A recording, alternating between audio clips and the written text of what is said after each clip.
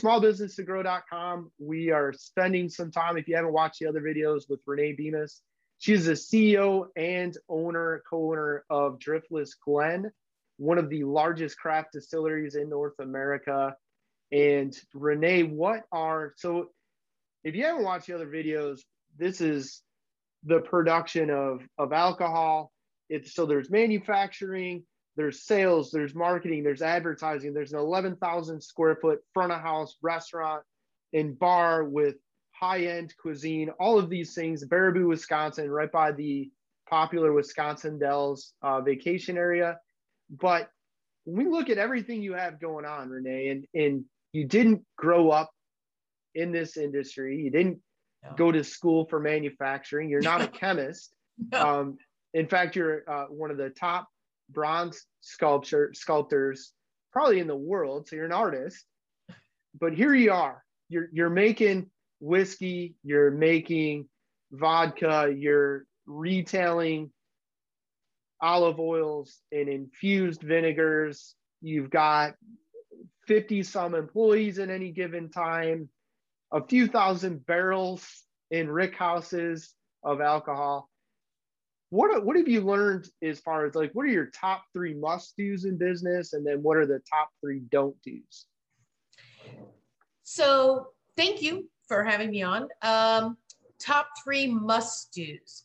So I think when you start a new company, you must have enough capital. And then when you think you have enough, you probably need more, because there's always the stuff that comes up that you're not aware of. And I think the old rule of thumb was to have 3 months worth of capital or something to keep you going, but not in our industry. Our industry, you need years worth of capital because you have to age your spirits. But you need to have enough capital so that you can make the best decisions for your company, not on the fact that you're trying to keep your doors open.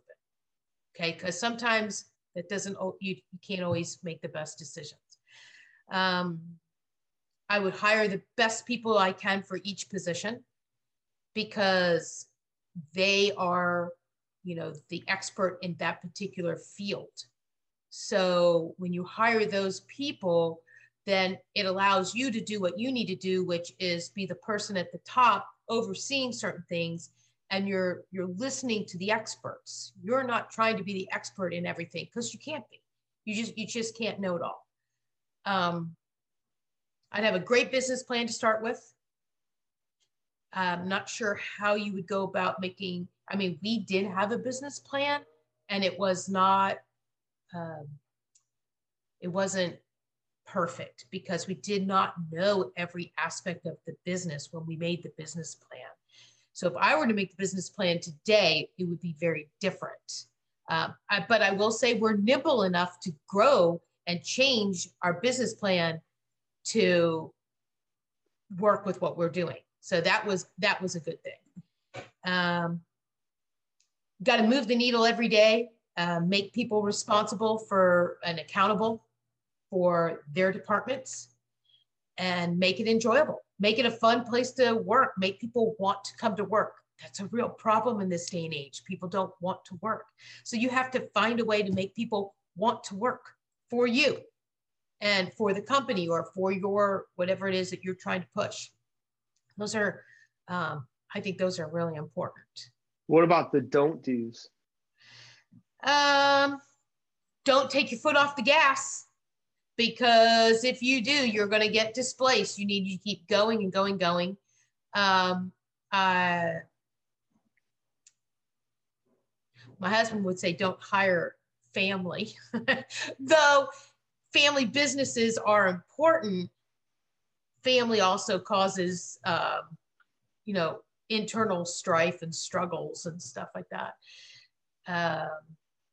And don't forget where you came from, because if you don't forget where you came from, you can always keep growing. When people forget, they lose sight of other people.